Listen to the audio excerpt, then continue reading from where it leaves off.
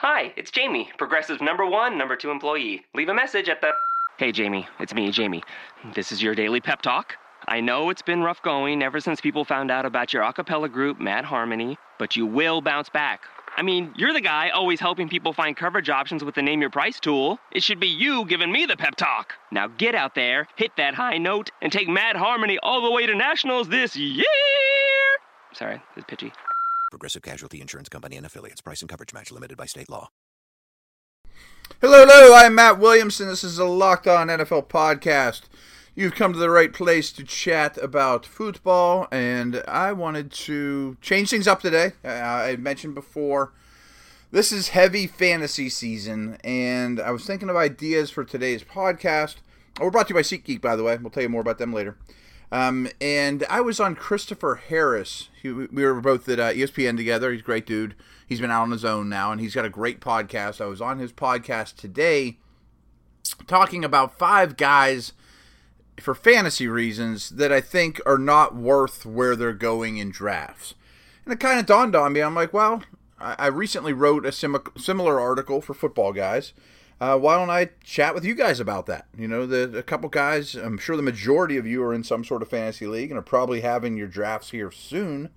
So what I did was I went to fantasypros.com, and there's an average draft position tool, advisory thing that they have there. And what I did was I just looked at all of them and I said, man, that guy shouldn't go that high. This guy shouldn't go this high. And here's why. The first one, and this guy is running back 3 right now, 6th overall player, and maybe he's going to drop a little after Sammy Watkins trade, but it's obviously LaShawn McCoy.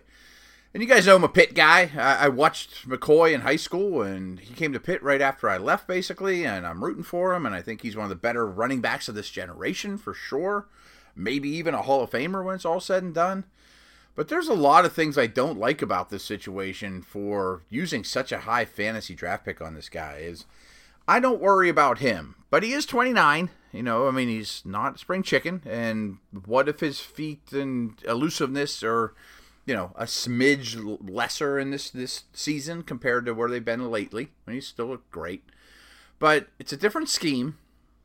New coach, new offensive coordinator. They're going to more of a zone-based Rick Dennison scheme, and I think he's fine with it. I mean, he did it with Chip Kelly, and I think he can handle any scheme. But what worries me is his big, heavy offensive line is really built for a power man blocking type of scheme, and I think they could struggle. Not to mention Watkins isn't there, and who takes the top off of defense, so to speak. I mean, everyone's going to be keying on McCoy. That worries me. I also think Jonathan Williams is a quality player and maybe could get an influx of snaps and maybe the goal line work, as Gillislee did a year ago. I also think that you got to think of the state of the Bills, where they're living for tomorrow. Is Tyrod Taylor even going to be there the whole season, or were they going to say by week 10 or 12, let's see what Nate Peterman can do? Taylor's not coming back.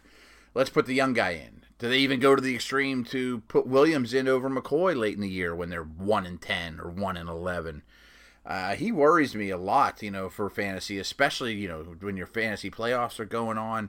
You want your top dog to be in a terrible organization that doesn't throw the ball well and doesn't have weapons that scare anybody. I don't understand why he's going this high, even when they had Watkins. Another guy... These are guys that basically won't be on my team for the price, is Amari Cooper. He's the wide receiver 10 right now. He's 24th overall player, and he's a great player. He's put up tons of yardage in his first 2 years, and a historical number, really. But my problems with him are doesn't catch touchdowns. He's played 32 games, and he's 11 touchdowns in his career, and they just don't look his way there. They don't throw it to him when they get near the stripe. And now you bring in Marshawn Lynch. Super Bowls aside, early, goal line situations, I'm giving it to Lynch a lot. And you bring in Jared Cook. And Cook's not a great player, don't get me wrong, but he's a better tight end weapon than they've had. He's going to get more targets near the goal line. So this isn't really a knock on Cooper from an NFL perspective. I like him a lot. But not only has he struggled to score touchdowns, I don't know that I don't know that that'll change. And the last 2 years, he's only have 2 years to watch, but only those 2 years, he's really slowed down late in the season too. I mean, can he handle the stress of an NFL season? And again, when your fantasy playoffs are here and Cooper is not performing as he hasn't the last 2 years, well, that's a problem. What isn't a problem is our friends at SeatGeek.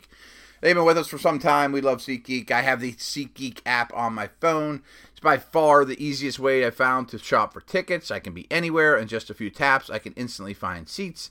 I actually used SeatGeek not that long ago to buy Penguins playoff tickets.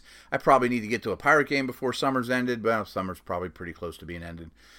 Concerts, that's certainly where I use SeatGeek quite a bit. My wife now has it too. All my buddies have it. It's great. But SeatGeek is designed to make your ticket buying experience easier than ever. SeatGeek saves you time and money by searching multiple ticket sites to compare prices and find amazing deals. And to get you the most bang for your buck, SeatGeek grades every ticket based on value to help you immediately identify the best seats that fit your budget. Plus, every purchase is fully guaranteed, so you can shop for tickets on SeatGeek with confidence. Make SeatGeek your go-to app for finding the best deals on every type of ticket. Sports, concerts, comedy, theater, all those things. Can't beat it. So here's what you do. My listeners get $20 off their first SeatGeek purchase. Just download the SeatGeek app and enter the promo code LONFL. That's promo code LONFL, Locked On NFL. And you get $20 off your first purchase. I mean, that's stealing. It's free money. You gotta love it. So get on that immediately. Thanks again to our buddies at SeatGeek. All right, a couple other players that won't be on my team for the current asking price. Christian McCaffrey, who, like McCoy and Cooper, I love. Excited to see him. I think he's looked good in the preseason. I think he's going to be a huge bonus for this team. But, again, like Cooper, first of all, how many touchdowns is he going to score? You know, like, I was on with Christopher today, and he's like, I mean, it's pretty. What if he's a 4-touchdown guy this year? I'm like, yeah, that could be about it. He might have a really nice rookie season, but only find the end zone a handful of times. And the reasoning is when they throw down tight, you got to think Olsen, Benjamin, Funchess, they're all gigundous, are going to demand the targets.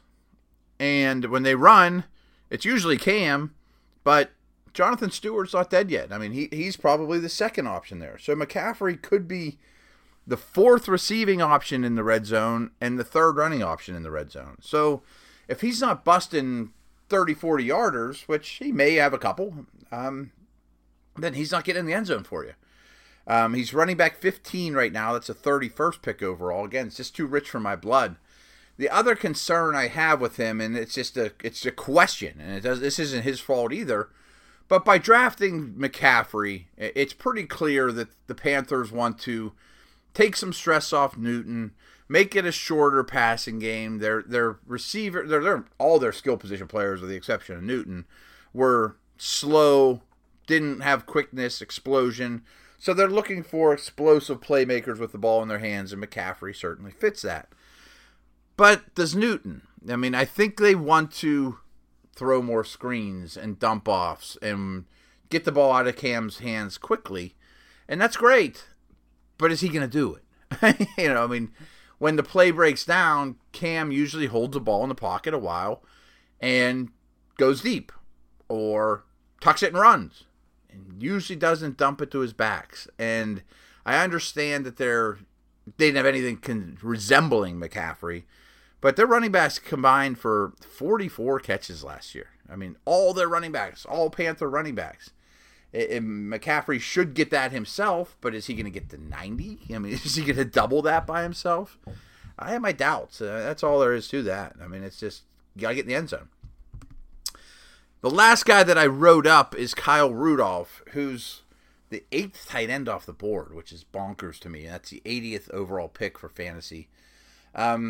He put up very good numbers last year. You know, like if you don't know, go check it out. I mean, he put up really good numbers last year. Had a ton of targets. And I really think the reason was, and I've told you guys this a lot, that the Vikings offensive line was just so so bad, especially after injuries hit, that they really couldn't execute a real offense. They had the worst running game in the league, very little verticality to their passing game, that it had to be a lot of short passes. I mean, Rudolph in the middle of the field, 5 yards, boom. Okay, that's a really positive play if you're the 2016 Vikings offense. And I just think it's going to be better. Do I want the ball in Dalvin Cook, Stephon Diggs, Adam Thielen, and quite possibly Treadwell and Floyd's hands, or do I want to give Rudolph a ridiculous amount of targets again? I think the answer is obvious. And I know he's a former high pick, but he's not much of a blocker. I don't think he's that good of a player. He doesn't make the wow catches. He doesn't break a lot of tackles. He isn't a home run threat by any stretch of the imagination. I just don't see the allure. I mean, he's a solid NFL starting tight end, but he's not a great receiver, and he's a poor blocker. I just think that the Vikings need to go away from featuring him to any degree that they did a year ago. That just doesn't add up to me. So Rudolph's somebody I'm very much staying away from. And when I checked this, Martellus Bennett was getting picked as the tight end 9, with Rudolph being the tight end 8 off the board. Like, are you kidding? I mean, Bennett, who the Packers gave pretty good money to, and they don't give money to anybody outside the organization, is playing with Rodgers in a much better offense, and he's a much better talent, and people are taking Rudolph ahead of Martellus Bennett? I mean, that's insanity to me. I don't understand that at all. Progressive presents Mindflowness with Flo. Before you lies a beautiful meadow. In that meadow, Progressive Direct has placed its auto insurance rates alongside those of competitors. You select the lowest rate and feel a great sense of calm. A great sense of... Compare Progressive Direct rates with competitors' rates so you can rest easy. Visit Progressive.com. Progressive Casualty Insurance Company and Affiliates. Comparison rates not available in all states or situations. Prices vary based on how you buy. So that's just about going to do it. Those are the guys I wrote up and kind of talked about in detail. The other guys I wanted to mention, well, let's do one more here too, is DeAndre Hopkins. He's wide receiver 13. He's a 29th pick overall. Quarterback really worries me. O-line really, really worries me. Although quarterback's probably going to be better than Osweiler. And I know that they just announced Savage as a starter, but I think it'll be Hopkins. Or not Hopkins. I mean, I just think the quarterback situation is going to be a problem, whether it's Watson or Savage. I don't think the protection's very good. I think not having Fuller on the other side doesn't help Hopkins. I mean, he's always going to get number one corners. He's going to get a ton of attention. He's a really good player, but I don't think he's an elite player. Great ball skills, go up and get it, contested catches, makes the acrobatic grabs. I mean, he's a really good player. But he's not a runaway from you guy. He doesn't get a lot of separation. I just think it's going to be swimming upstream all year for him, kind of as it was last year. And he's going pretty high for that for my taste. So some honorable mentions that I also threw out there.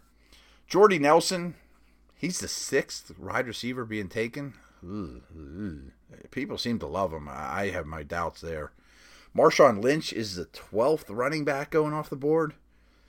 Really? He didn't play last year? Lamar Miller's the 13th. I mean, for a lot of the same reasons I talked about Hopkins. I mean, Matt Ryan is the 4th quarterback. No thank you. And 39th overall. Sorry. I think he's going to regress. Spencer Ware's the 18th running back. I'm not on board there. There's a stable of backs there, and even C.J. Spiller looks pretty good. Last night or the last game I watched. Jarvis Landry at the 21st receiver overall. LeGarrette Blount at the 25th running back overall. None of those guys will end up on my team for their cost. I just don't see the value. We could talk about each one of them. But that's going to wrap it for today. I figured we'd do a little fantasy something. Maybe I'll do one more fantasy show next week. I know a lot of you guys probably have your drafts this upcoming weekend. I have it the following weekend. I always go away with my buds. It's a blast. We rent a place, just the boys. It's a blast. to spread the word about Locked On NFL. And I'm going to try to get a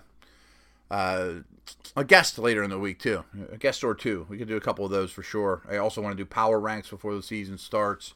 I want to do prediction show before the season starts. So there's still a lot of good stuff on the horizon before we get to real-life football. All right, guys. Take care. Napa know-how. It takes a lot to get excited about a bag, but most bags can't save you 20% on auto parts. That's 20% off headlamps, 20% off oil filters, 20% off virtually anything you can fit inside the 99-cent Napa reusable bag. So tell your buddies, there's a bag they just have to check out. Quality parts, helpful people. That's Napa know-how. Napa know-how. At participating Napa Auto Parts stores while supplies last. Minimum 3 items. Exclusions apply. Offer ends 10/31/17.